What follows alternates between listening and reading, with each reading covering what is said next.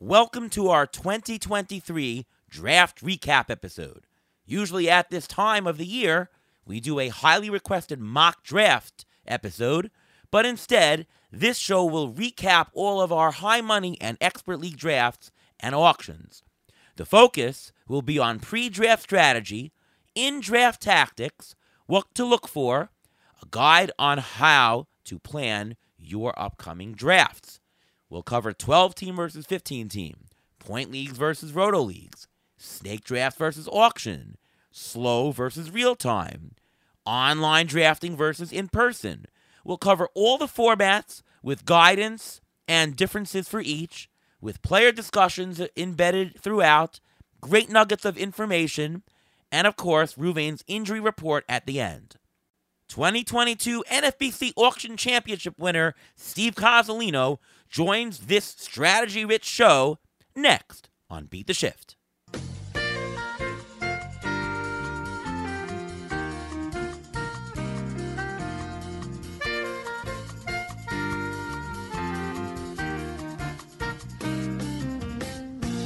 And welcome to another episode of the Beat the Shift podcast. I am your host, Ariel Cohen, and with me as always is Ruvain Guy. How are you, Ruvain? I'm doing great. How are you doing today? I'm back to being hoarse again. It was getting better.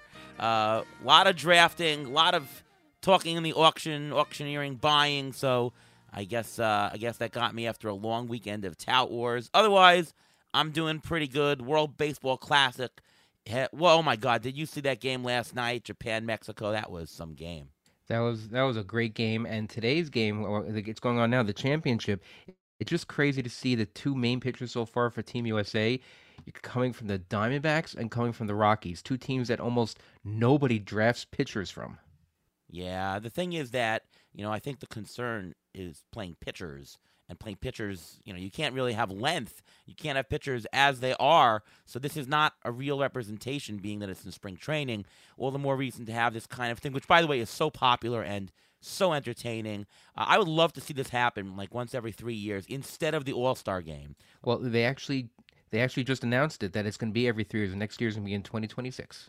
Yeah, I like to have in the middle of the season, instead of the All-Star break, have this for like a 2-week tournament and do it then, so pitchers can be as is and everyone can be up to speed and it could be a real game, I guess, but the risk of injury is higher, I think, in the middle of the season because people are going to push themselves more. But you never know. Well, again, I apologize for the little bit raspy voice, but hopefully we have good information. Today is our draft recap episode. We're going to go through a bunch of our teams that we've drafted and auctioned over the past couple of weeks. And the idea is not to show, oh, I love my team, I did a good job. No, the idea is to give this strategy, because we've been talking strategy for, almost 3 months now as to what we're going to do. I'm going to show you what we actually did, and we'll talk about, what went right, what went wrong, and hopefully you'll get something for your draft this coming week so you can do it. We're going to be doing a recap of some snake drafts, auctions, 12-team, 15-team, roto, points, playoffs, slow draft. So we're going to have a lot of combinations of different things, so you'll get some good gist out of everything. And with us to help that is none other than the 2022 NFBC Auction Championship winner. Welcome to the show, Steve Cozzolino. How are you, Steve? Hey guys, hi Ruvain, hi Ariel. Thanks. I appreciate you guys having me on, and I'm doing well. Excited to continue drafting. It's been a fun past 2 weeks with all the drafts in the books, and I love drafting with you guys and talking about them. So thanks for having me on. Absolutely. Steve is in 2 leagues of ours, including an NFBC auction that we did this past Friday in the city that we'll talk about. He's also in a league called the Gotham Diamond District League, GDD, that actually the 3 of us are in together as separate teams. I partner with Derek Carty in that league. And we all do TGFBI in our own separate league. So let's get right to it, and let's go through some of our teams. We're not going to go pick by pick, but we're going to talk general strategy, some good picks, and a couple of notes on each to talk. So let's start with you, Steve. Let's talk about TGFBI. TGFBI, the Great Fantasy Baseball Invitational, as most of you who listen know, is Justin Mason has created this a couple of years ago. He invites pretty much anybody in the industry who produces some content, either who does it for a living or just does a podcast or just writes an article here and there. Somebody who's creating content is eligible, and there's almost 400 or so players into about 29 different leagues. With all the same format, NFBC standard format. We're all competing for an overall contest. So there's a league winner, an overall winner, and so on and so forth. Ruvain did really well in it. It's second year. He finished in second place. So we definitely have experience with it. The format is it's a slow draft. So we each get 4 hours to make picks. You can think a little bit. And that started somewhere in the end of February. So starting with you, Steve, what is your general strategy that you try to employ in TGFBI? This is such a broad question, but I'll start with that with you. Sure. Up front, I always like to get power and speed, power speed bats. That's an important combo with the first few picks. In my first 5 picks, I at least want to have get an anchor for a closer because there's not many of them, and then 2 aces or soft aces, second tier aces, along with a couple bats that again have a nice blend of power and speed.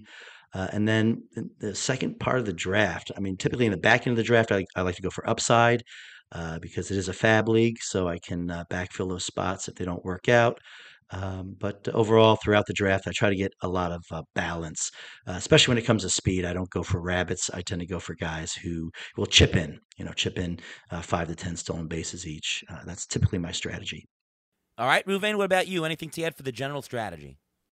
Yeah, general strategy. I did exactly what I've been preaching the entire preseason. I go for value up top, try to get as many value players as possible, especially the hitters. I tried to wait as long as possible to get a closer because I don't like picking closer and on it in the second or third or even fourth round. I actually got my anchor in the fourth round. I got went hitter, hitter, hitter, starting pitcher, relief pitcher, and then toward the end of the draft, I'm just looking for value, trying to find spots where I have holes in my offense, and then wherever I noticed that I was going weak toward the end of the draft, I said, "Oh wait, I have a weakness in outfield or something like that." Then I'll try to throw in, late outfield picks that have some upside that you never know they may hit. So I'll give you a couple of points of strategy that I had. Well, first of all, I'm a value drafter. So, I'm looking for highest value if it's there, unless there's a good category balance. Like every pick is either high value pick or a category balancer. I try to avoid risk. Point number 2, I don't like picking risk, especially early on. So you won't see me taking any of that. I did notice that shortstop is pretty deep up top. So I did not feel the need to push a shortstop at all. I took first shortstop, round 8. I didn't need to push something any further than that. Corner infield, I saw a hot spot somewhere around 9 to 11, let's say. So I didn't need to push anything up there, other than I did have the strategy of I was thinking about taking Vladimir Guerrero Jr. early for stability, even though he's a first baseman, but he adds so much power and batting average that I thought was going to needed to be he was the ability to be a rock this year, where I picked. So I was thinking about that. I did pick Vlad. It was part of the strategy. Second base, I do notice that second base is very wide at the bottom, meaning there's a lot of similar people at the $1 to $5 mark, let's say. So I did not have to press second base at all. Unless the value came to me, I was fine with waiting there. Those were the basic strategy points I had, and you just draft value, value, value. Steve, did you have a KDS, Kentucky Derby style preference for this? Originally, I was targeting the back end, towards the back end. I don't like being at the end, either end. I don't like being at the turn, but I do because you can miss runs pretty easily that way, and it's a long wait between picks. So I was going to originally go 8, 9, 10, 11, 12 in the back end there, and then 5, 4, 3, 2, 1 was my setting, and mainly because I targeted Yordan Alvarez. I was wanting him at the 8 or 9 slot, but that was before the news came out about his hand. And when I heard that, I said, well, that's coming from October. And I even wonder, like, Ruvain, what do you think of that? To me, that feels and sounds chronic. or something that's long term. So I'm staying away from him now. So that changes my opinion of the 8-9 slot. Yeah, well, that's exactly. I wanted the eight spot also. I put eight as my number one, and I wasn't targeting Jordan because I didn't want him because of the fact of that hand injury. That's an injury that's been lingering since last year. He did play through it a little bit, but the fact that it's already March 21st and he hasn't played in the game yet, that's a little bit concerning to pick someone that or pick someone with the eighth overall pick in your draft to have as your anchor. So, like Ariel, I picked Vlad Jr. as my number eight. I had number eight pick, and we picked the same first pick. But it's a second round where things started changing up a little bit, and it's based on we have to see how the drafts go because my draft is going to be completely different from your draft, and you have to be able to find the right balance and figure out balance risk with injury. And when it comes to going number eight with a possible Jordan Alvarez who hasn't even played yet, I just wanted to stay away from him. Yeah, Steve, I had the exact same strategy for KDS. 8, 9, 10, and then, 6, 5, 5, 4, 3. I did not like the ends, and I've talked about that on the show plenty. But yes, I had the same strategy. And yes, Yarden was a possibility until you heard about the hand. I would shift, as you, the KDS a little bit later, but still a preference towards the middle rather than the ends. Did you have a specific first 4-round strategy, Steve? In your draft, you took Betts, Riley, and then you actually had a pitcher run where you took Strider, Rodon, and then a closer, Presley. Was that your general strategy? Hitter, pitcher, save, something like that in the first 5? Exactly. And I'd start with it. It's the first 5. That fifth round, by the fifth round, as I mentioned, I wanted my closer, basically a $20 closer and up. So that first tier of closers in my mind. And Presley was at the end of that tier. So that worked out perfectly. I felt like Helsley was the end of that tier, but he got picked right before the pick came to me. And then, the two starters, I wasn't planning on Strider and Rodon. Since this is a fab league again, I decided to take a bit more risk. Usually I don't. And also, this is not a money league. So, in a $1,500 auction championship, no, I'm not going to draft Carlos Rodon, even before he came up with the injury. Strider as well. He just feels a bit too risky for me in a higher stakes league. But since this is more for fun, I thought those were good. There were value that fell to me, Strider and Rodon. So I took them there. And Riley in the second round, that was an easy pick for me because he's not even peaking yet. He's a young bat, and he's got 35 plus power in that bat. Yeah, you guys got lucky in the second round. You got to take Riley. Riley was taken before me. You guys had, I'm not going to say an easier draft, but I sort of liked the decision making available to you guys more than me. I struggled a little bit early on. I took JT Realmuto in the second round. I thought that was a good value for him. I was contemplating even taking Edwin Diaz in the second round. I was happy to get him in the third round. Now I'm sad that I got him, obviously, with him being out, and so on and so forth. Ruvain, let's go to you on this. How did you handle saves, or what was the plan, and how did you execute it? My plan was to try to get saves somewhere in the first couple of rounds, but I tried to avoid second, third, fourth round because I don't want to overpay for the closer. Now, you mentioned that you got Real Muto in the second round. He fell to me in the third round. That's where I really wanted to get my starting pitcher. So because of that, my whole draft got pushed back a little bit. I went for the starting pitcher in the fourth round, and I ended up getting Ryan Helsley, the end of that tier, in the fifth round, which it couldn't have worked out any better. That was for me, that was the end of that tier. And because it fell to me, that was perfect. And what I did was toward the end of the draft, because I have Helsley, I actually picked up Giovanni Gallegos later on in the 20th round, just as a backup, just to make sure, because you never know, he'll start splitting saves or God forbid he gets hurt like Diaz did. You never know. So I always wanted that. I think it's a good handcuff because Gallegos will give you good numbers, he'll give you good peripherals. Even if you don't have the saves from him, you'll get good numbers from him. And then I also went with some darts. I got Sir Anthony Dominguez. I also went with Jonathan Weiziga. You never know, things happen. So I just threw those guys out. And I just, again, I didn't reach for these guys.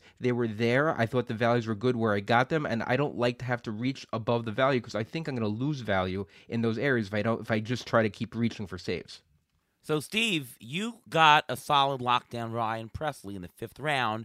Then you really didn't take a closer. You sort of took, I guess, Giovanni Gallegos was a closer dart in the 19th. really, and Rafael Montero in the 23rd. But you really didn't look for guys who are top line closers, middle line closers, even third tier closers. Was that the plan? Yes, similar to Ravine, and I take it a bit more of an extreme this year because I think there's so much uncertainty on the back end of these closers, those late tiers. There's just so much uncertainty. And last year I did win the overall auction championship, and I only had, I think it was 56 saves. So you can be mid of that pack even for the overall in placing of saves. So I think my goal was targeting, 55, 65 saves. So if you get a horse like Presley, Helsley, or any of the top closers, 30, 35 saves easy. And then I just want to look for about 20 more saves. So if, Montero can chip in with 10 to 15, Gallegos another 10, and then I threw a flyer on Jimmy Herget. I'm just looking for 20, 25 more saves in the draft just to get me going. And then I'll pick some more up along the way in Fab. Yeah, I had a special feeling about Diaz because Diaz, just so locked down and all those strikeouts. I mean, it's the ratios and strikeouts that really give him, an edge above all the other closers. I went with him, and then the plan was to get just somebody down there. I got Alex Lang in the 13th, just somebody who gets some saves. And I went with Evan Phillips, who maybe he's the closer, but he'll give me ratios. And then I went with a couple of shots later. I took Kendall Graven in the 25th. I took Michael Fulmer in the 27th. So, a third tier closer, a top tier closer, and a couple of shots is how I picked it. That was the plan, and I did execute that. I also picked up Duran in the 10th round. So I wanted to, I didn't you don't need to get a second full closer. Steve, exactly what you're saying. You don't need a second full closer. But if you can get a couple of half closers that help with your ratios for that second closer, you should be okay. I like that Fulmer pick late. I thought that Fulmer pick late was really nice, Ariel. So good gamble there. Yeah, no, thank you for that. Yeah, I think Duran is another good option. If you had Duran and another, even like an Alex Lang or one of those, low tier closers, you get a little bit of saves with Lang, you get the ratios with Duran, and so on and so forth. That's a good way to pair. Let's talk speed. My feeling is that with the new bases and new increase in speed, that there is absolutely no reason to over prioritize speed. That's not to say that you should not walk out of the first couple of rounds with some speed. I think that you do have to be conscious of getting it. There still is a dearth of speed, but you don't have to be over aggressive and push over players. So, wherever your values calculate the players should be, to me, that's where you should be taking them. Whereas last year, people were just pushing them up. I got Vladimir Guerrero in the first round, so I knew I had to get somebody with some speed. JT Realmuto actually gives some speed. So I thought I was okay out of the first two rounds. Probably was a little bit light on speed, over on power, so Cedric Mullins in the fourth, to me, was the perfect guy to balance. And I got him. And later in the seventh round, I thought way after his value, I got Starling Marte.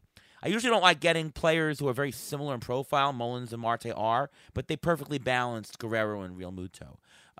So that was the plan for me with speed, and then just get a little bit of speed contributors here and there as we go. Steve, you did talk about speed already. Anything to add, Ruvain? Yeah, what I did was I don't like paying for speed, just like I don't like paying for saves early on. So what I did was I had Vlad as my first one. Devers will give you maybe a handful. I got JT Remote to also give you a handful. Then I took pitcher. Then I saw I had plenty of power, so that's when I saw at a perfect value was Tommy Edman. Great, I got speed there. Then I went Tyler O'Neill. Get a little bit of speed there. Then I waited and waited and waited, and I didn't get a shortstop. Ariel, you said you would wait also. I waited all the way until the 21st and 22nd round to get my shortstops. I got Luis Garcia, who's just a blend of everything and who's a value there, but I got my 22nd round Jorge Mateo, another guy for speed. I felt that I didn't have to pay for those guys. They got starting gigs, so I don't have to worry about that too much, and I have my speed on my team in case I need to insert it anytime I need to. Yeah. Steve, did you have a plan for catchers? I know some people are like punt catchers. Some people are like just get any. Some people push at the top. Did you have a specific catcher deal or just wherever the value was?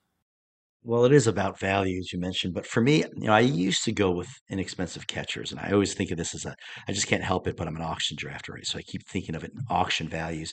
But this year, I was really targeting. There were so many good, solid middle value catchers. So between like Wilson Contreras and down to like Sean Murphy, that bunch of like $12 to $15 catchers, if you will. I wanted one from that tier, and then a second catcher.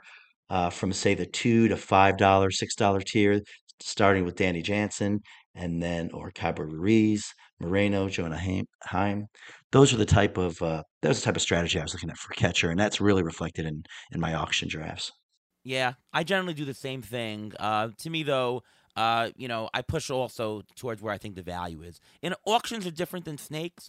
Here, you sort of just have to see, where the drop-offs are. Oh, is there a big drop-off? If you don't take this catcher to the next one, then it's time to push catcher. I look for the drop-offs. I call it replacement level drafting. If you see there's a big drop-off, time to take the catcher. If the drop-off is bigger than a different position, time to take the catcher. If it's pretty similar, it's not. And the way my draft went is my second catcher happened to be the highest value on the board. I ended up getting Travis d'Arnaud. What round was this? I got Travis d'Arnaud in the 15th round, and he happened to be the highest value on my board. And I'm thinking, why would I not take it if it's the highest value on the board, even though he's a catcher? So what? He's your second catcher. I think Ira, you took your second catcher. I think it was like a $1 catcher toward the very end. I usually try to do that also, but if the values are there, I don't want to leave them on the board just because they're a catcher. Yeah, I don't specifically go after catchers. It's whether if they're somewhere towards the top of the board, sure. And of course, if you valued your players correctly, you should be indifferent on position, right? If an $8 shortstop is worth the same as an $8 catcher, as long as you value it correctly, right? If you do the math, then you should be indifferent, all things being equal. Let's just go over any of. What were some of the easiest decisions that you made during the draft? Start with you, Steve. For me, it really, I mentioned these already, but it was really in the second round. Austin Riley was an easy pick there because it's such a drop off at third base. And like I said, he's easy 35 home runs in the bank, easy, even up to 40 home runs, home run hitter. And then again, the fifth round, since Helsley was already drafted, Presley was the end of that tier of anchor closers. So I got my anchor there. Those are really by far my easiest picks. I think in the middle there, well, by the 10th round, all the first basemen were gone. I waited too long for first baseman. So, and my targets were either Christian Walker or Rowdy Tellez in like the 11th, 12th round, but they got bumped up a round each. And sure enough, I had Tellez there at the end of that tier, and he got picked right before it came to me, my turn in round 10. So that was an easy pick for me. I went with CJ Crone, who I don't love, and he was not on my draft list, but he was at the end of that tier, and I felt like I needed a bit of safety there, and at least he's going to give you some solid numbers across the board. Yeah, I actually did the same thing. Round 10, CJ Crone, Tellez and Walker were taken. And so I bumped and I got CJ Crone, same as you. Hey, great minds think alike, right, Ariel? Yeah, exactly. If you won the auction championship last year, so hopefully I have the same instinct this year. This is draft though, but in any case, I agree with that decision. My easiest decisions, as I mentioned before, Edwin Diaz round 3. I was contemplating round 2, so that was easy. Nick Castellanos, I got him in round 9. I have a nice value for him, and he was just easily the best value on the board. That was good. Javier Baez in the 12th. I don't love Javier Baez, but 12th round? That sounds good to me. And Patrick Sandoval in the 14th round. I needed a pitcher at that point. He has upside. He has value, innings, strikeouts. I thought that was the right time to take him. How about you? Easiest decisions, Ruvain? Easiest decision was JT Remuto in the middle of the third round, and he fell to me. I mean, how can I not take that? That's very easy. And then the easiest decision that was made for me was the fact that there was an 11 pitcher run in the third to fourth round with all the starting pitchers and a bunch of relievers going also. So this is when I said, you know what? If I don't get my starter here, then I'm not going to get a starter that I really want. So that's when I picked up Shane Bieber. So actually, that decision was made for me just based on how the draft was going. Yeah, I'll just add a couple of other easy decisions. Framber Valdez, round 6. That was a slam dunk. I mentioned Starling Marte. And David Peterson, they announced Quintana hurt somewhere right before that pick. Round 23, I got David Peterson. He was the next guy there. I'm like, oh my goodness. He's going to be a starter. He's really good. So I got a nice, very late David Peterson. Any tough decisions you had to make, and what your thought process was, Steve? Well, usually the tough decisions come towards the back end of the draft. How much risk versus upside I want to take. And who's going to be drafted because a lot of people are thinking the same thing. So in the back end of the draft, that's when people start snagging guys earlier, than expected. I was able to get Jamison Tyone in the 18th round, so I was happy about that because he was one of my targets. But tough decisions. A lot of them it gets more and more difficult, I think, as the draft progresses. And so to find speed late, to find a little bit of power late. So I gambled with Adam Duvall in the 20th round, Jose Siri in the 22nd for added speed. I figured that was a good risk to take. So those were really my tougher decisions at the end of the day. Anyone for you, Ruvain?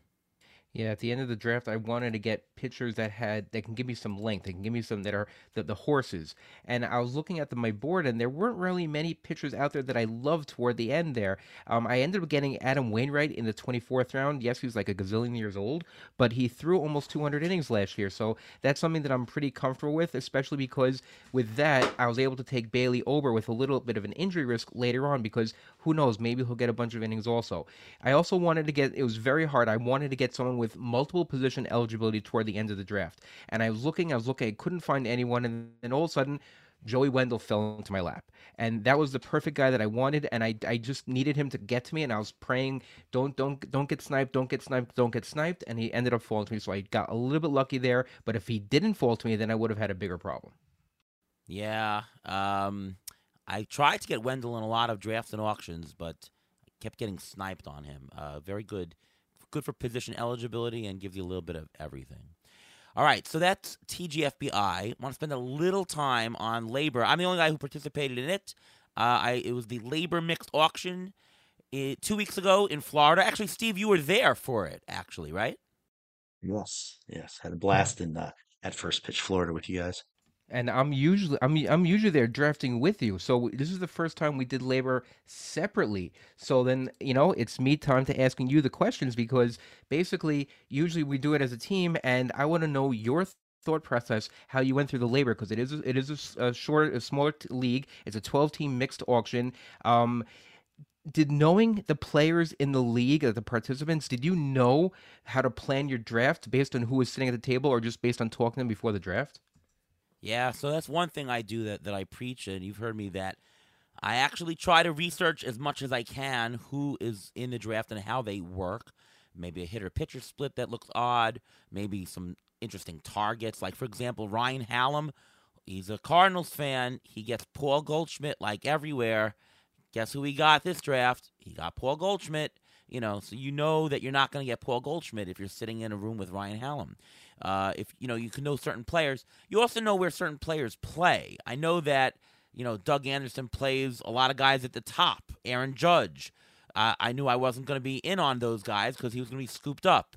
I know that Adam Ronis, who was in the league, he also tries to go for top guys. He didn't in this draft, but I know he likes the speed guys at the top. He got Bichette and Arozarena. There was a lot of new people in the league, so I couldn't figure out everything. Nick Pollock was in the league. I know Nick likes to just go a little bit cheap on pitchers because he thinks he can, fly with it, and he likes to buy some big hitters. He bought Matt Olson, Mike Trout, and so on and so forth. So, yeah, scouting is a big thing to know who to stay away from. When we talk about the tout wars, you'll see that more, that really help. But, yes, that is a part of my draft prep. Ariel, I know you were happy with your draft and very pleased because we spoke about it at length afterwards. Yeah, absolutely. I thought I got a lot of value. So the biggest strength that I had was, well, first of all, going in, the whole strategy in doing these auctions is knowing where those hot spots are. I know we talk about it, but the way you see it is you see what positions you can take haircuts on. So I saw that the corner infield, that there were just so many bargains to be gotten. I thought that the market was underpricing a lot of these. So I didn't feel the need to overspend for any corners, and I ended up with a $6 Ryan Mountcastle, which is insane, a $6 Ryan McMahon, which is excellent, and an $8 Christian Walker, which is fantastic. There's so much value in that. And I knew I would get that, so I didn't feel the need to overspend. Now, if Freddie Freeman would have come up a reasonable price, I love Freddie Freeman, sure, but he went for 36. I didn't have to push it.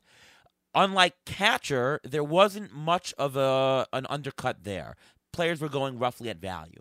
So if I wanted to spend a little bit more money on offense and not make sure that I don't leave money on the table, I said I'm going to get at least one very good catcher.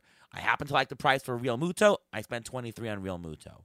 In the outfield, I know there's bargains in the teens. That's where I see it. There's always some bargains late, but there's teens. So I got a $16 Tyler O'Neill, $14 Jake McCarthy, $9 Brandon Nimmo before he got hurt, which was a good one, $8 Anthony Santander. I'm getting guys at $5 below prices because I know where the hot spots are. Now, if any player comes up in early that's close to value, I take it. For example, Jose Altuve, I got him for 24. This is before he got injured, of course. Jose Altuve, close to price? Sure, I'm going to snag that. You snag anybody high that's within $1, and then you wait on the spots that you know are the hot spots, and that's how you play it. Now, speaking of that, your most expensive player is Shohei Ohtani, which you've never done before. I know that because we draft a lot. We've never done before. Now, before I ask you why you did that, Steve, have you ever targeted Ohtani in any of your drafts ever? No, I've never owned him in any of my drafts. Is it because of his risk, or do you just don't feel comfortable at his price? I think it's a combination of risk. I will say this, in the DCs, the draft and hold that I'm doing now, those drafts he's great at because to have him as a pitcher or a hitter, to have that flexibility in a non-fab league, that's nice, a nice option and flexibility to have. In these other leagues where week to week you do your roster management, I don't see the value there as much. Daily league, totally different story, right? So it really depends on the setting of the league, and how rosters are managed. So yeah, I stay away from him in these weekly transaction leagues and the weekly leagues where you set your rosters. So, Ariel, why did you go after him then?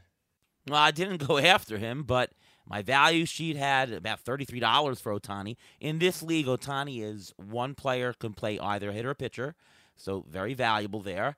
And even with a risk discount, it takes him to 30, so $26, and I can use him as a hitter or pitcher. He's a substantial pitcher also. On weeks where, to start, very good matchups, why not? And otherwise, he's a fantastic hitter. $26 was just great. So instead of paying for a $30+ outfielder, Shohei Ohtani is a first-round player. I got him at 26. I couldn't walk away. You just can't walk away from that much value, and that's why I got him. Agreed. I would even have paid that. Yeah, I would have paid that for him too. Yeah, that's cheap. So you actually got him quote unquote cheap for what he could actually be worth. Now, what did you do with saves? I saw you drafted Diaz again. I think it looks like you're very high on Diaz. What was your save strategy going into the labor draft? so so by the way, I'm getting killed in this league because I have Diaz.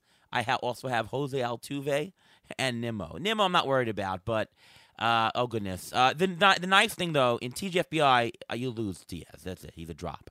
In this league, at least you get Fab Reclaim. So the money that I spent on Diaz, the $21, at least I get $21 out of 100 back in Fab. So everyone starts the year with 100. I start with 121. So at least I get that. The deal again was get a top closer. I like the price, 21 Edwin Diaz. That was enormous.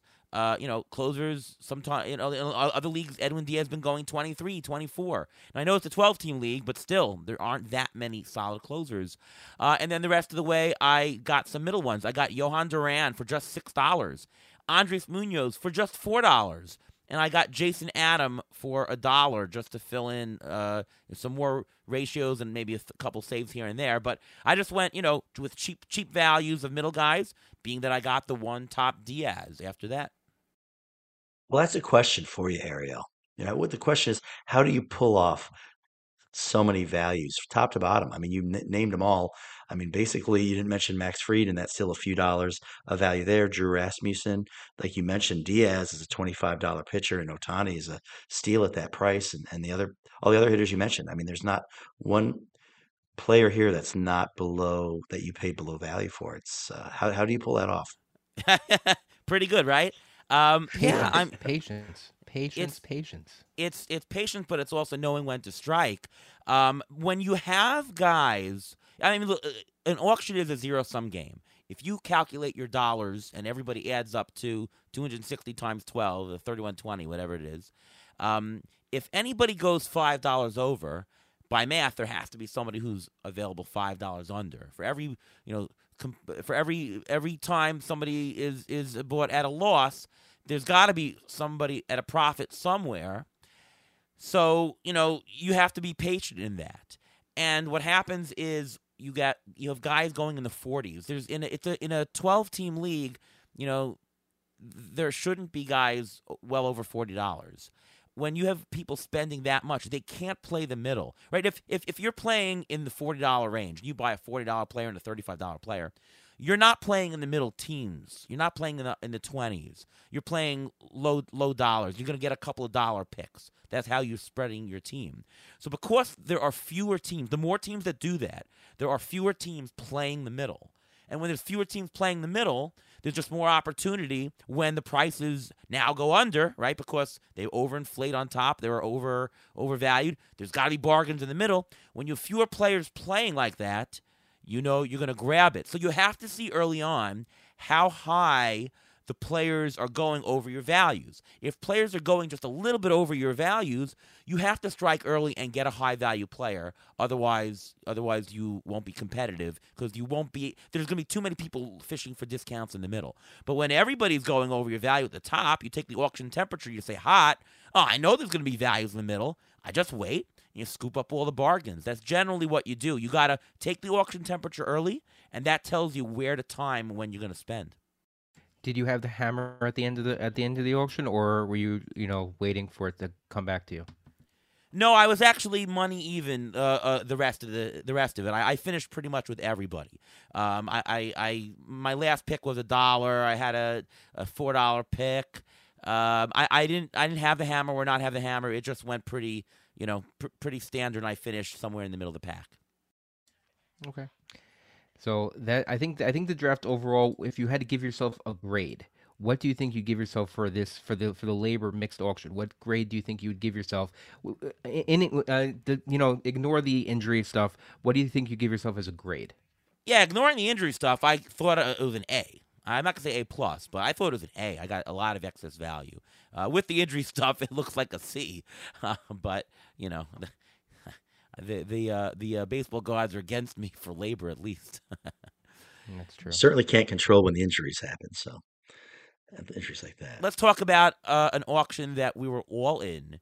GDD, the Gotham Diamond District. Again, this is a very similar to NFBC format, other than except that there is trading. Is that right, Steve? That's correct. Okay, so there is trading. There's no IL. There's only one lineup per week, whereas NFBC you can switch hitters twice a week. But otherwise, it's the same, standard 15-team 5x5. I did it together with Derek Carty, so some of my strategy was joint with him. We're both value drafters, so that's why we draft well together. We were just picking values somewhere between his numbers and my numbers, right? We just come up with composite numbers for everybody, which we did. We went over players we like and didn't like, and you can pick to that. You guys all had separate teams. So let's go through general strategy of what you were trying to accomplish, starting with Steve. Yes, in the auction, my strategy is the same as I mentioned earlier. I like to get up front in the say first tier. This is a tier that I really targeted. It's like that second tier of outfielders, 20 to 28 dollars to get two or three of those outfielders because I felt like they had a nice blend of again power and speed bats, and I did pull that off with Luis Robert, Adolis Garcia, and Teoscar Hernandez, and I was pleased there. And I like to get another power bat to complement that, and then balance it out on the back end lower dollars with some speed guys. And Christopher Morel I thought was nice at $1 there. And strategy on the pitching side, again, similar to the snake draft, where I wanted to get two at least second tier aces, soft aces, and I did that with Woodruff and Castillo, and then an anchor closer, and I got Iglesias there at $22, and complimented him with Scott Barlow at 8, which I really liked because I think you know Chapman's done. I think he can't find the plate. He's fried. So I feel like he's going to get more saves than expected. So I'm trying to target again, that 60 to 65 saves with the draft. So yeah, that was my strategy overall. Ruvain, any points in yours? I mean, you have a similar strategy to me in general. Yes, I did, but I also planned my strategy around who was in the league. I knew Steve, I knew how he drafted because we were in our NFBC auction last year, so I knew he liked taking some of the middle guys just like we did because he was taking a lot of the guys from us last year. Ariel, I definitely know how you like the draft, so I wanted to try to be a little bit different in that I wanted to spend a little bit more on the top hitter, and I wanted to make sure I got one of those aces because as the auction went on, those aces got more and more expensive. So when I saw a pitcher go only $1 over my value, and I got Verlander for 30 instead of what I had him for 29, I said I'm going to jump on that because I saw Ariel, you were chasing the starting pitchers, and you kept getting shut out of the starting pitchers over and over again. You ended up getting an ace or a 1A, but looks like you were chasing a lot during the course of the draft. So I wanted to get that one ace, which I did. I got Verlander, and I got a hitter. I wanted to get a big hitter also, and then I just said, you know what? Let me sit back, get one closer, and then let all the values come to me because I had the hammer. I wanted the hammer at the end, and I got it, and I got all the good values later on. Yeah. So for me, again, I was drafting with Derek Carty, and we have to meld styles a little bit. Derek is more of a what's the number on the guy? I'm going to bid up to a certain number. And so we basically set numbers for top pitchers that we wouldn't go over. And we thought because the room, usually is hot in this draft, that we'd probably get, instead of one ace, we'd probably get two 1A pitchers. So that was what we planned for, but we were prepared to go up to a certain price for certain starters. We wanted a wide distribution in hitter values because we want to be able to play at every tier and get the value at every single tier. And the the bat loves Alec Boehm. So we sort of knew we were going to get Alec Boehm just because the bat has a very big price on him. That was the 3 points of strategy, and everything else, of course, that we've said before applies. I want to talk a little bit about nomination strategy, just to interject a couple of different points, in our discussion here. So for me, I saw usually when I nominate a player, most of the time it's actually players that I would like to buy because I want the information on whether I can get a discount now. But the room was so hot. I knew it would be because it usually is. Prices were just going off the wall. So we were just throwing names out that we had no interest in. I mean, we threw out like Volpe like early. I don't know. Our value sheet had him at like -2. So we're like, all right, let's just throw Volpe, see how high it goes, and it did. The only nomination that we really wanted to do, our second nomination, was Ryan Helsley. We didn't want to nominate a top closer. We didn't want closers to come out before we nominated because we thought that the first closer out would have the best price. We brought him out, Ryan Helsley. We got him for 19, and that was one of the better top closer prices. So that strategy worked. And then most of the way, it was pretty much nominating guys we didn't want because it was hot. When it cooled off in the auction, we started nominating players that we did want. Always nominate players that you don't want in a hot spot, in a hot temperature auction, cold when you think you can get them. Of course, if you have too much money, then you need to start nominating players you want because you need to buy players. If you don't have enough money or if you just spent big purchases, get money off the board, nominate players you don't want in general is the general advice. Steve, anything to add about nomination strategy? Do you have any points that you want to touch on? Well, I think rule number one for me is to not have a pattern. And so just be very creative with your nominating and definitely get money off the table first. That's the age old rule. I do really love how you describe the hot spots because if those tiers of players you're targeting a player or two in that bunch, if that bunch gets tighter and there's less and less players at the tier, that they're just going to get inflated, those dollar values. So I try to nominate a player like an Adolis Garcia I want early just to see if I can get him. But I see it what the cost is. If the value is not there, I mark that down. I say, okay, what's the inflation of these players? And you're right. This auction is a highly competitive league and competitive auction, and it does tend to run hot up front. So um, sometimes you have to decide do you want to spend that extra dollar or not. But from a strategic sense, there's nothing else I really have. I try to nominate players to force create hot spots like you described. Um, Other than that, I think it's mix it up and be creative. Ruvain, what was your best buy or buys of the auction here? My best buys. I have a few of them because I just scooped up all the outfielders, all the middle infielders toward the end. I got Nico Horner for 10. I got Jeff McNeil for 6. I got Whit Merrifield for 9. I literally waited for all these values to come to me. I got Kettle Marte for 6. The only thing that I was a little bit concerned, I got a value on JD Martinez. I only got him for $9, which is great, but he clogs up your DH. That's the only thing I'm concerned about is clogging up the DH at that point. But I think I just waited. I had the hammer at the end, and if we had a break, and after the break, I think I picked like 7 or 8. I got 7 or 8 players in a row just because I had the most money, and that's exactly what I want. That was my plan. My plan was just to wait it out, wait it out, wait it out. It's not exactly stars and scrubs because I was getting so many values that my value of the overall team went up. And what about you, Steve? Any regrets maybe, or any really good buys? Well, the regret I definitely had was going that extra dollar on Luis Castillo. I got him for 28, and I had him at 26. And I won't say who, but an arch nemesis bucked me up. He put the dollar up, and this is an online auction, so the dynamics there are different. And you're staring at that dollar, and I'm like, I can't let this guy who's beaten me in the past get the picture. Um, so I went another dollar, and next thing you know, my $26 value pitcher, I paid 28. And a dollar may not seem like a lot, but next thing you know, it's $2, and you're 10% above value, which adds up. So that was my one regret. Yeah, we will talk a little bit about live versus online when we talk about the NFBC live. But just for me, my best buys, I thought Musgrove at 14 was a nice price. I got Patrick Sandoval at 4, Yovaldi at 3. Nice, cheap, good volume, good strikeouts. TJ Friedel sniped Justin Mason, who was eyeing that player the whole time, and I knew he was, and I knew he ran out of money, and I was sort of happy to get him. And $2 Travis Darno, we threw him out there, and crickets were like, I thought first there was like a glitch in the software. Sometimes, you online you spend and nobody buys, and then all of a sudden everyone complains in the chat. Oh, no, we were trying to buy him. I thought maybe that would happen, but nobody did. We won him for 2. Regrets. I think we spent a lot of money on Jake Cronenworth, $9. Javier Baez for 9.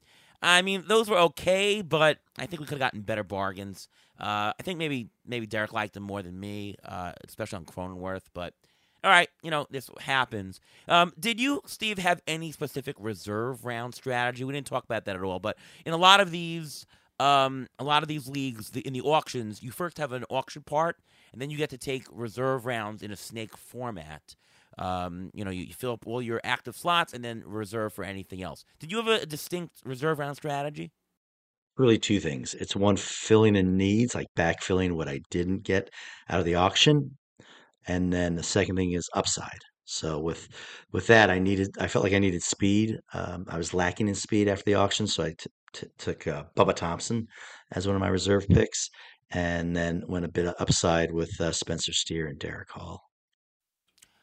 Any for you, Ruvain? Any specific reserve round strategy?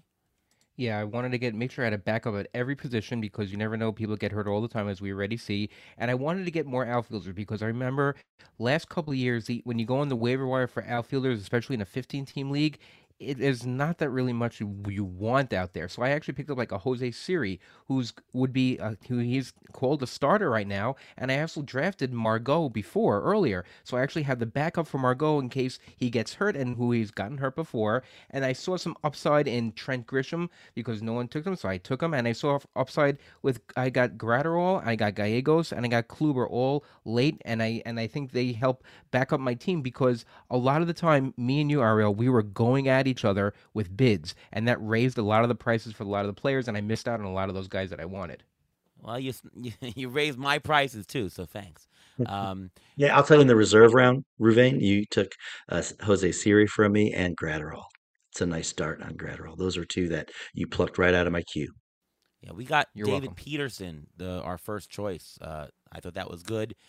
Gavin Stone for upside. Gavin Stone, potential candidate to be This year, Spencer Strider. Take a look at him.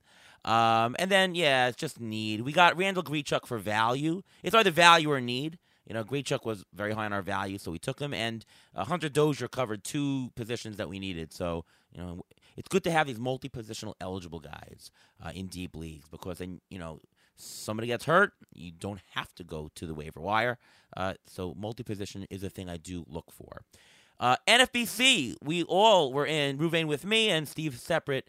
We were in the NFBC auction live from New York, the very first live auction of the year, which Ruvain and I have been doing for like the past 7 years or so. This year it was in venue Dave & Buster's in the city.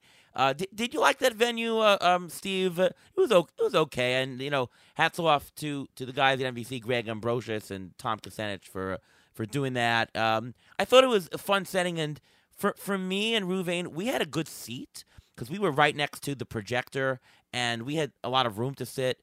But for some of the others, I don't know how good it was. Did you enjoy the room? Well, I'll tell you, the room, it was fine, right? It was a little noisy in the venue itself. So, maybe slightly distracting. The one thing I didn't like, and I'll tell this about any auction, rule of thumb, because we set up our live auctions. We'll be back in live auctions for GDD next year, I promise, Ariel. But when you do a live setting, it needs to be a plan, right? So that meaning that the center's open and the auctioneer's in the center, so everyone can see the auctioneer. He could see everyone. No one's back is to the auctioneer. That's like the golden rule of an live auction setup in person. And they didn't have that. Because of the room, they just had rows of tables. So I was sitting on the inside of the table. I got there later than most everyone else. And unfortunately, my back was to a lot of the players. I couldn't see them, and my back was somewhat turned to the auctioneer. I had to turn every time. So I feel like you're disadvantaged when your back's to the auctioneer. Yeah, agree. But also, the general strategy, I'm assuming for all of us it was pretty similar to GDD that we talked about. The one thing, though, I'll add that Ruvain and I did is we really said no risk. First of all, it's a higher money league. It's $1,500 league. And we really said, like, we're not buying DeGrom. We're not buying Rodon. We're not buying Andrew Heaney, even though it's lower value. Like, just forget risk. We need to keep our bench clear of injury guys just as much as you can. Stay away from risk. Obviously, if there's some value, an offer you can't refuse, you got to take it. But in general, we did that. Anything to add, Steve, or it's pretty much a similar strategy? Well, definitely similar, right? First thing I do is I mitigate risk just like you do, and especially in a league like this. Um, but it was, and I don't go stars and scrubs typically, but this, if any league, because like you said, it's a high stakes league, people tend to be conservative, and there were the biggest dollar values were with your studs, with the stars, Aaron Judge, all from top to bottom. And you guys got great value. There were some really impressive discounts that you guys were able to pull off. I love what you guys did in your team. Uh, and you can go through those, but I think that's a one thing that separated this draft from GGD. It was not a hot room, right? It was very cool, even keel, and conservative, and so there were values to be had early on in the draft. Yeah, I'll agree with that. And again, it comes from knowing when you have to strike. Because it was not ridiculously hot, you have to strike. We got Spencer Strider at 29. I usually don't do that type of thing, but I thought Strider was the best value from the bunch. There was players going 20. Gaussman went for 26. Woodruff went for 29. Castillo for 27. All right, for a little more, Strider at 29, I thought was a pretty good deal. And we spent the money. Freddie Freeman, 33. It wasn't 37. It was 33. When you have others going for 40, and you have what we think is a first rounder for 33, you strike. And we got plenty of middle values. George Springer at 18. Jake McCarthy at 17 for speed. That type of thing along the way. Anthony Rizzo at 8. Telez at 12, Nico Horner at 13. Just, $3 a bargain here, $3 a bargain here. You add it up, it's going to be about $50, $60 a bargain throughout your whole draft. Anything to add, Ruvain? Yeah, and I've never owned so many Houston Astros or former Houston Astros on my teams ever before. This is the first year I remember having George Springer. We drafted Jose Altuve again in this league. So we have some injury risk that we didn't intend to, but it happened that way. And we happened to fall into getting. I didn't think we were going to get him, but Salvador Perez, we got Salvador Perez for 18, which I thought was a very good value based on the way the values were going. And when people stop bidding on these players, we're wondering, do we know something or that they don't know, or are they injured or something? And if you look at our outfield, what we did for our outfield is basically what we've done before. Our highest paid outfielder was $18. We paid middle 18, McCarthy for 17, Nimmo for 7, Mitch Haniger for upside at 3, Grichuk for just value at 2. And all those middle guys, I mean, those are values that you can't turn down. And again, if you add them all together, they turn out to a lot of value. Yep, and we got Freeman as the anchor, so it's not like we just spent middle. We also got the value up top. I do want to talk about one thing that was very prominent, Steve, saves. And I knew because Edwin Diaz was off the table that saves will be pushed up a little bit more, but it was crazy. $25 for Class A. I think there was about 6. Racel Iglesias for 22, Romano for 21. I believe there was Presley for 21. I believe there was about 6 closers who went over $20. I've never seen that before in my life, and as a value guy, I'm like, I can't do it. I can't spend $7 over what a guy is worth. I just never will earn that profit, and there's got to be some either cheap closers later, or at some point you say just punt. I mean, I in the middle of the draft, I was saying to Ruvain, should we just punt at this point? Because these prices are insane. And I said no. I said You no. said no. You don't. You can't in a league like this. You can't punt this early, especially there's so many names still on the board that you can get at value. Yeah, and there's an overall component. So we ended up settling on an $18 Felix Bautista, who, believe it or not, was absolutely the best bargain of the lot. So we didn't go empty. But I don't know if Bautista went over 20, I might have said just let's go cheap, because I just can't pay over $7. What did you think of that? What was your thoughts as the draft was unfolding, Steve? As far as with closers, since there is the overall, as you mentioned, I wanted the anchor, and that's been consistent with the how I'm going into these drafts. So the $22 Iglesias I was happy with. There's a bit of an increase, like $2 increase on there, but it's there's limited. It's inflation because there's not much supply and there's a ton of demand for that, especially for an overall. I'd rather pay the extra dollar or two on a proven commodity, a proven stud, like the top closers, versus some of the back end closers are really getting inflated. David Bednar, right? He went for like $18 or something. Yeah, 18. Um, Crazy. that's and some of the lesser, uh, less sure closers or shared or committees, they were going for a top dollar. So I'd rather, if I want to spend a few more dollars, a dollar or two more, I'd rather do it at the top. Yeah, I mean, I just thought the prices were getting ridiculous. So Bautista to me was a $3 overpay rather than a $7 overpay. Again, as I preach, as long as you have, as long as you're paying a smaller market premium than everybody else, you're okay to a point. When you're paying over $5 market premium, though, there's no way you can make up that profit later on.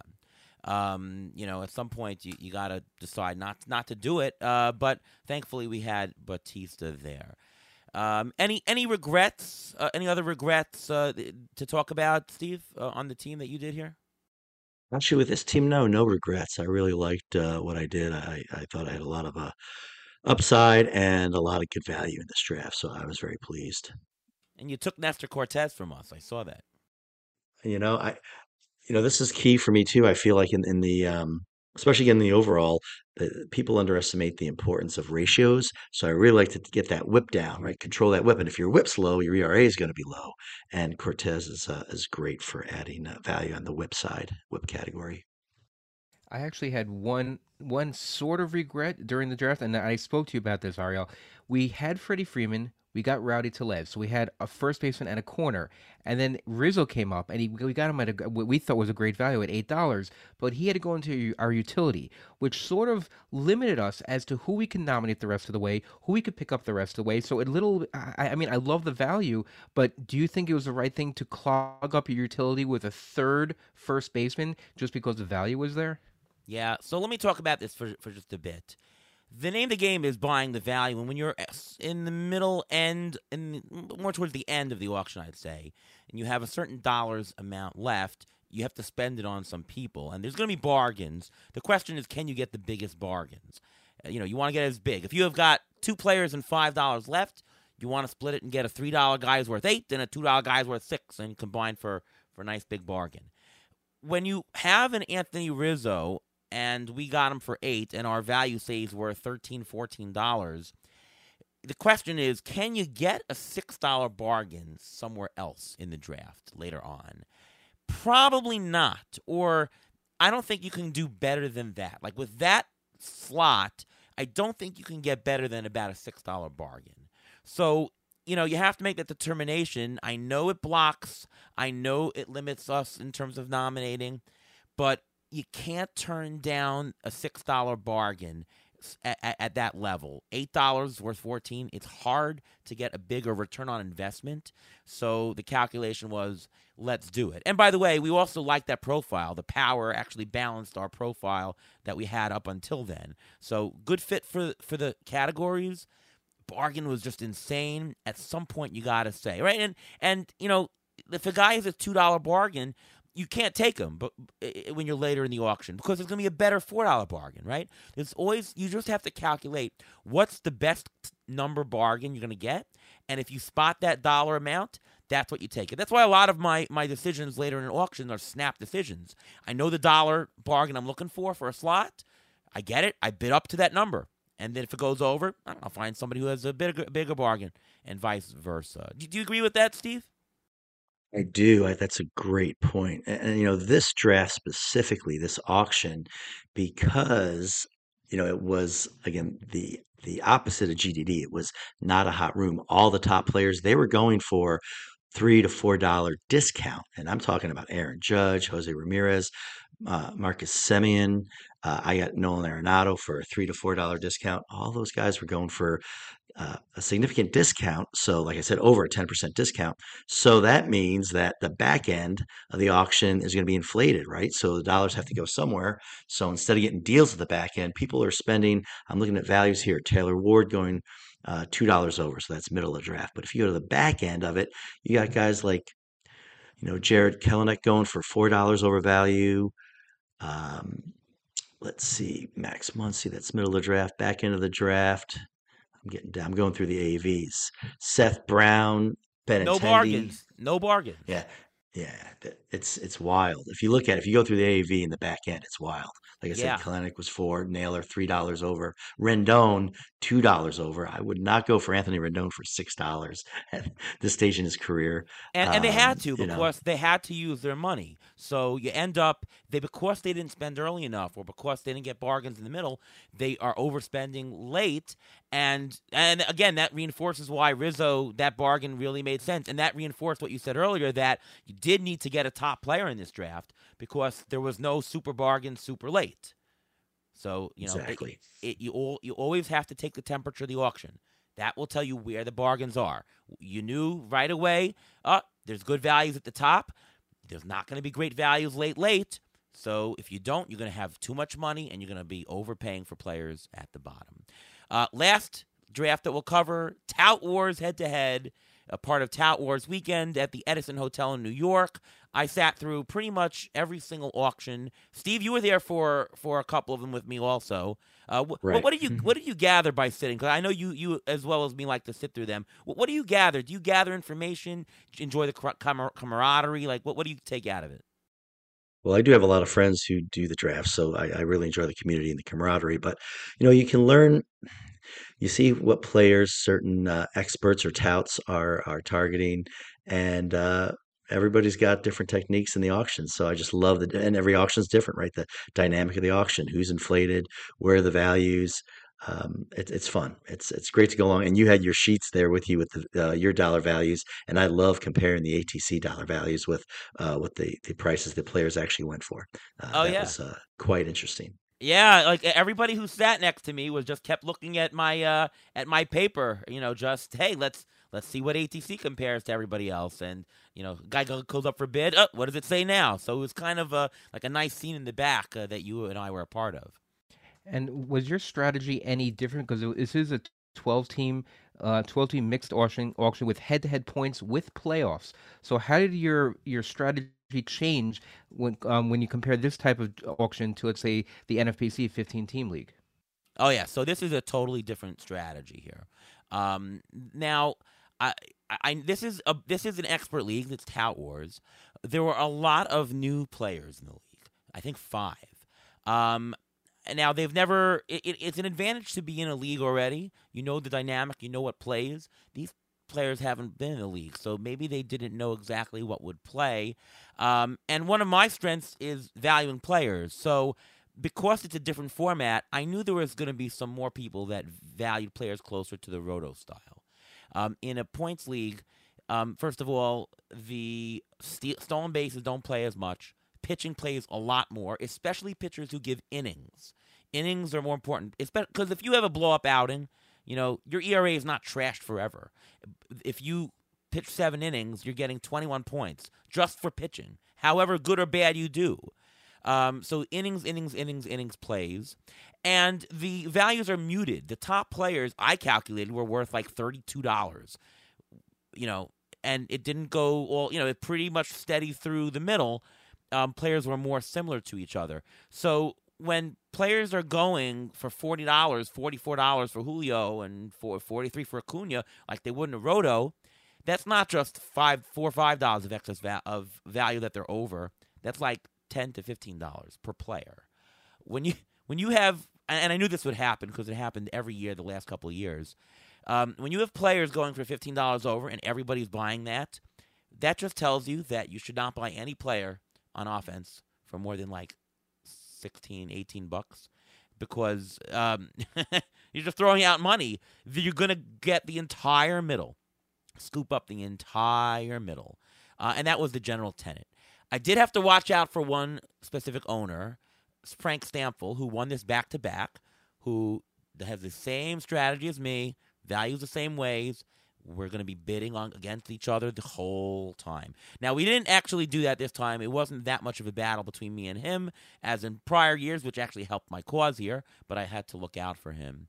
But so that's the general strategy there. The couple specific things I want to add to what I did was catchers, though, were more market value driven. It was pretty much more accurate. So the idea is, same thing as I said at the top of the show, I'm just going to not pay on hitters in the middle other than catchers. So I just bought 2 catchers.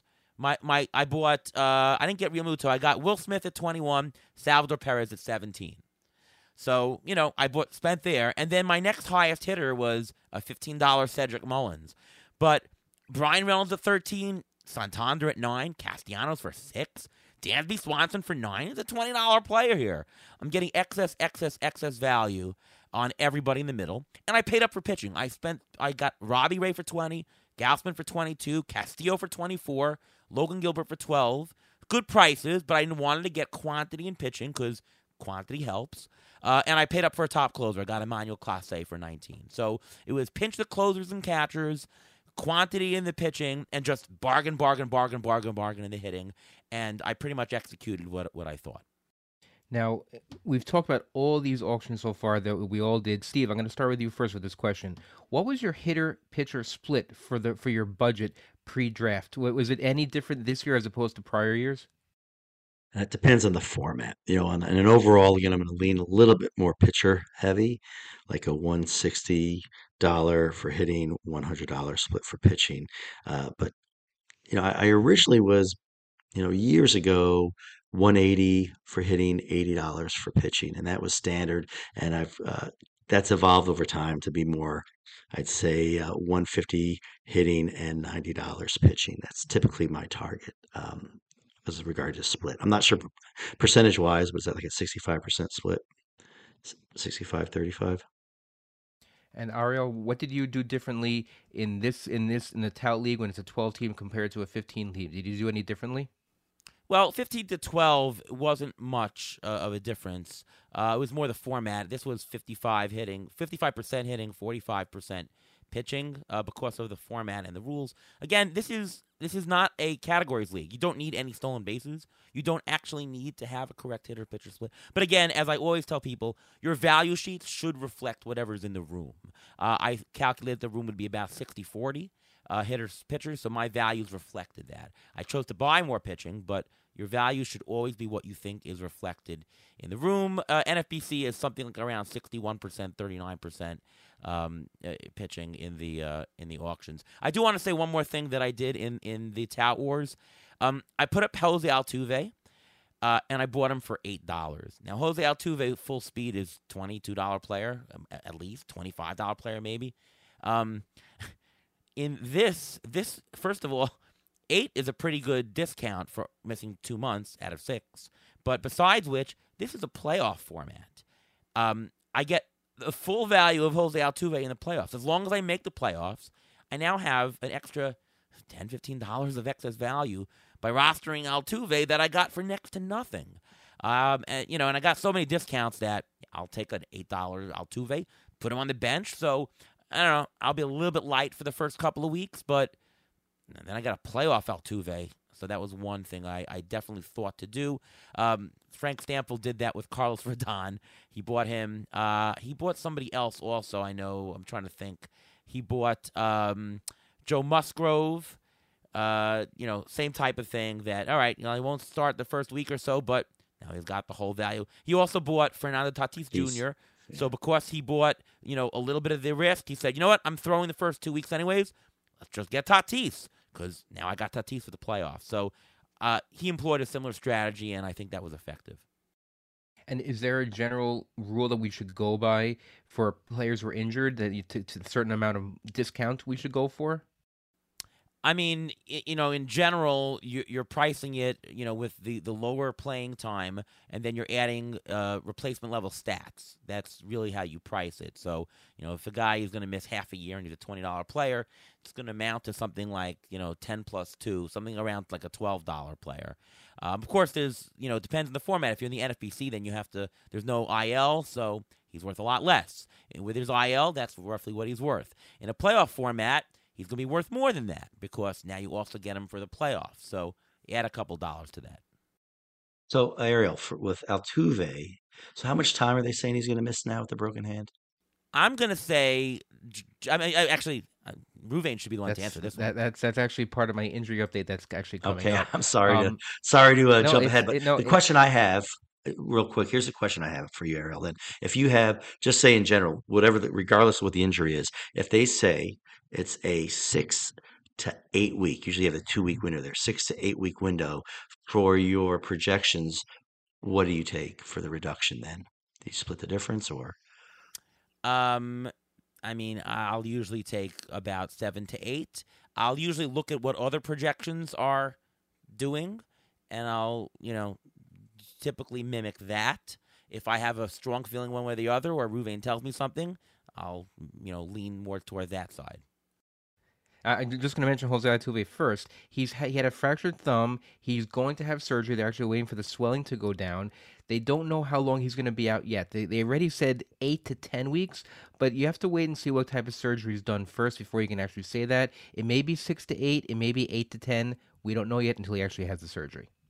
Okay, that's interesting. And for us, we have a lot of shares of Altuve. I took him even after he got injured, so I'm loaded with Altuve, so I hope he goes really quickly. The one topic we didn't really address so far was online versus live. And I think online is so much better. So, Steve, I preach on the show that I sort of hypnotize the audience, or I use my voice to get buys and to control the room. Did you find that to be true? I mean, I think there's a lot you can do live. So I agree with you that live is definitely the preferred. In person is the preferred way to go. It's a different dynamic. You get to hear and see people and see if anyone has any tells, right? They're doing the same thing over and over, repetitive um, behavior. And I do like you do a great job of throwing people off with your different cadence and volume of your throws and, you know, bids. Yeah, I try to do it so that you actually don't know if I want a player or not, or whether I'm just price enforcing. And I'm guessing that you kept guessing? I try to guess right, but I typically I do the opposite. I just try to say slow and steady, just steady Eddie, so that they can't tell. It's just as emotionless as possible, and see how that goes. There's no tell, disinterest almost, if you will, in everything. I try to put fun in the room, you know? Well, that's what I was going to say. A lot of times when you say a bit out loud, you can hear some chuckles in there, and the way you're saying it out loud, and sometimes that can just throw the people off right there because if you're trying to concentrate, and all of a sudden something silly happens, or you hear a silly voice or something like that, it can throw someone off, and it lets you control the room a little bit better. Yeah. You can be Yeah. in a live auction with Ariel, do it because it's quite entertaining, and Yep. it's just a great experience. It's a lot of fun. There you go. Yeah, I gotta say, the labor auction we was in was so much fun, and you had a lot of fun guys in there. Nick Pollock was there, Ronis, Great Albright making jokes. Ryan Hallam was fun. Just you have a lot of fun guys. It's entertaining, and then people were copying my cadences. 4, 7. So it was a lot of fun. But I will say though, the online, what I really don't like about it is two things. One, that plus button is so frustrating because number one, you can't bid what you want because it's locking you out. And then when you do bid, you're actually not bidding the right number because then you're going over what you want. And somebody who's outbidding you, he's also bidding somebody a dollar over. Like nobody's ever bidding what they want. Very frustrating. And the second thing is, when you're hearing bids live, you don't have to look. You hear it. You hear the player's name. You're looking at your own sheets or whatever you're doing. When you're doing online, you look at your own sheets. You also have to look at the screen and use your mouse and click. You have to do two things at once. You can't go back to your numbers and do the clicking. There's too many things to do with online. I don't like it. Plus one button is a significant risk. I mean, if you're looking at a player who's like $24 player and he's at 20 and you say plus one at 21, all of a sudden somebody types in 26 and you don't see that, you just plus one it, and it's too quick to see. All of a sudden you're at 27, 28 without even intentionally or meaning to do that. So quite frustrating.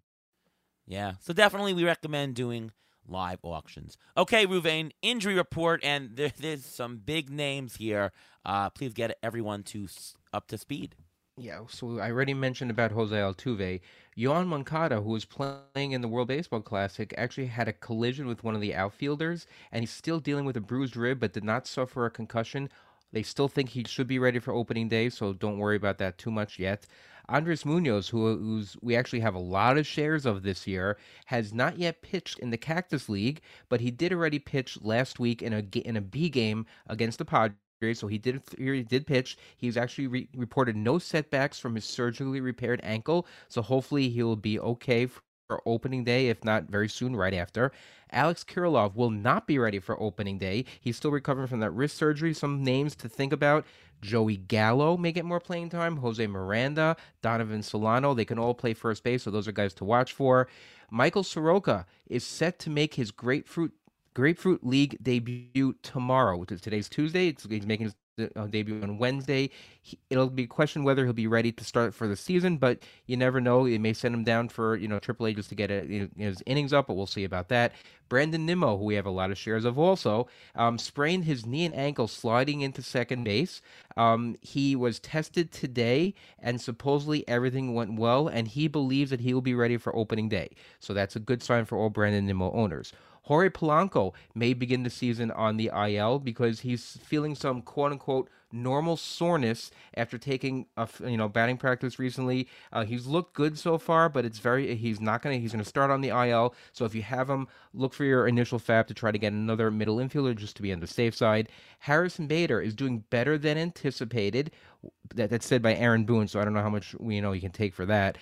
He still probably miss about 6 weeks. So if you have an IL, keep him there. And if you're still drafting in an auction like that, still try to take the value on him. We mentioned Jordan Alvarez. He could play in a Grapefruit League next week, so it's looking up for him. I don't know if that's going to affect his value because he may still be behind other players just because of his injury. And another guy on his team, Michael Brantley, is actually behind him. So if you have any thoughts of drafting Michael Brantley, I'd hold off on that.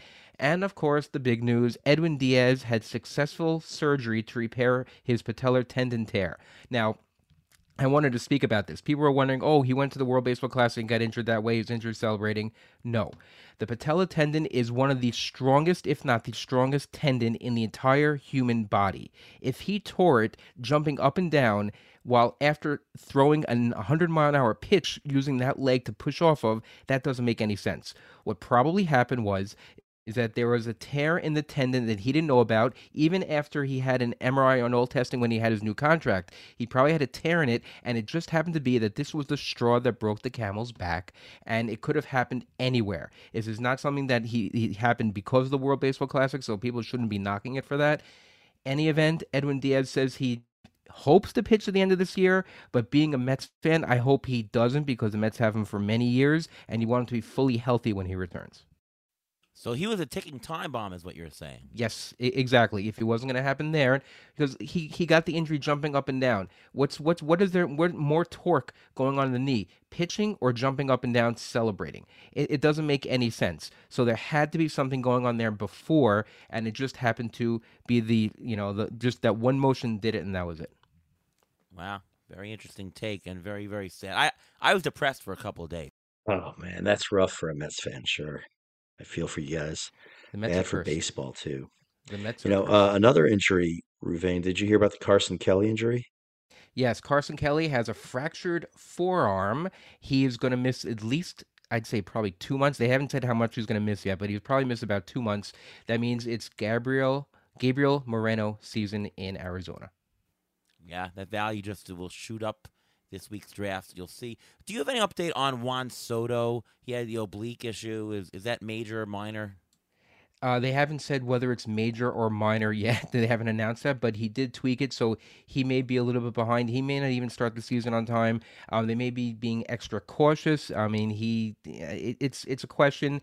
If it's a mild oblique, he can only miss maybe like 2, 3 weeks, 4 weeks tops. If they get an MRI and they say it's a moderate oblique strain, then you're looking at 6 to 8 weeks. So just keep an ear out, and when you hear the terms mild and moderate, the difference between mild and moderate is about a month.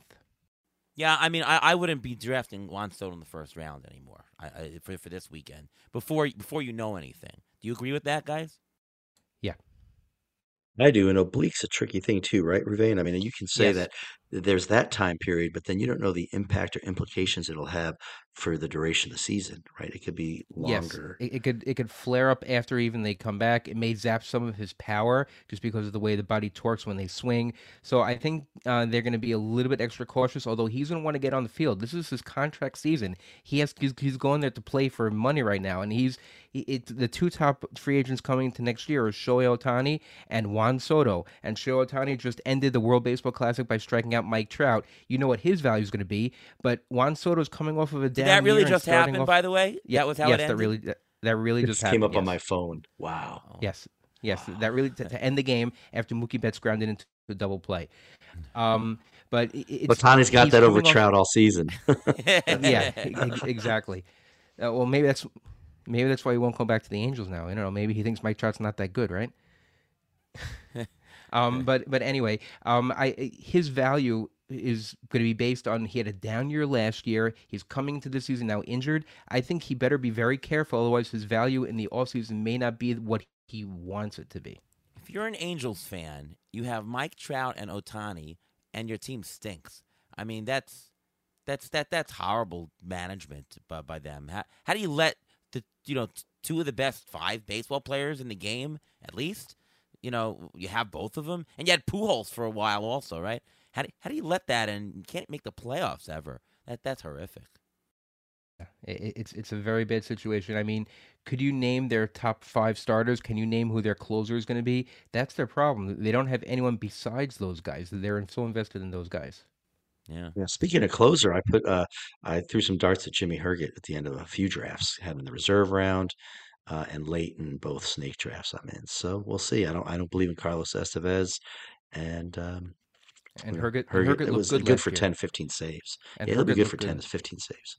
And Herget looked good last year. So Estevez should get the first shot, but I mean, how reliable. It's not a bad dart to throw. I like that. Good tip, Steve.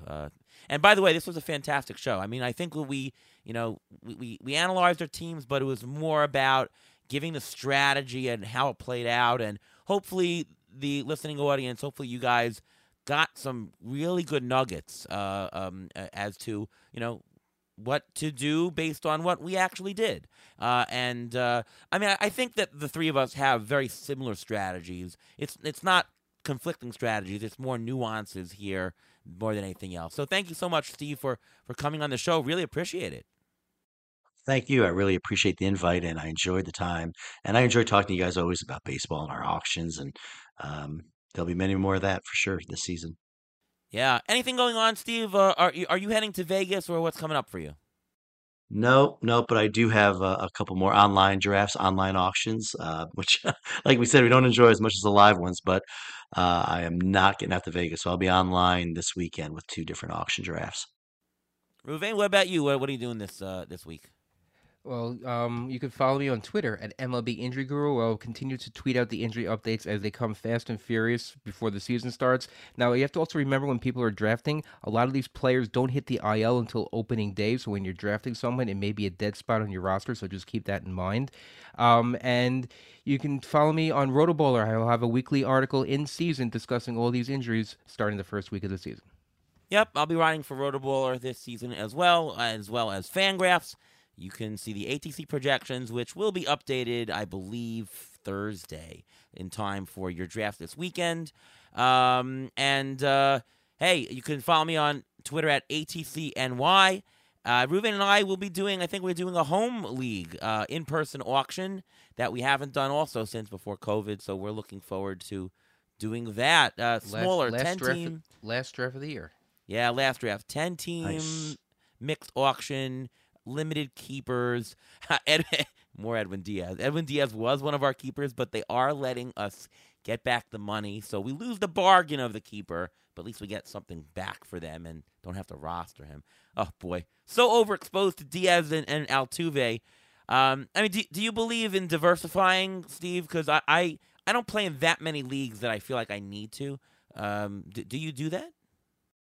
No, I tend not to. Maybe on the pitching side, a couple studs. I may try to diversify there just because pitchers tend to be higher risk from an injury standpoint. But no, I mean, get your guys, believe in your guys, get them. It's all about value, honestly, at the end of the day. So if anything, it's gonna be the draft dictating it and where the values fall. So that may be why I diversify, not by intent, not intentionally. Spoken by the 2022 Auction Championship NFBC winner, Steve Cozzolino, with just a fantastic season from the same division as the same league that we played in. So obviously it was very tough for us to win last year against you. And hopefully you'll finish in second this year, and we'll finish in first. We did it again. Yeah, we'll see. Will be fun. That would be great. All right. Thank you so much to our guest, Steve Cozzolino. Hope you enjoyed this show, and thanks again for dealing with my little bit of raspy voice, as it's tiring doing all these auction lives, and hopefully by opening day, my voice will be pristine. But thanks again for listening. Hope you got something out of it. And any questions, just shoot them over. My DMs are open, and make use of them as you can. All right. Once again, from all of us here at Beat the Shift, have a fantastic rest of your draft auction season, and we'll see you next time.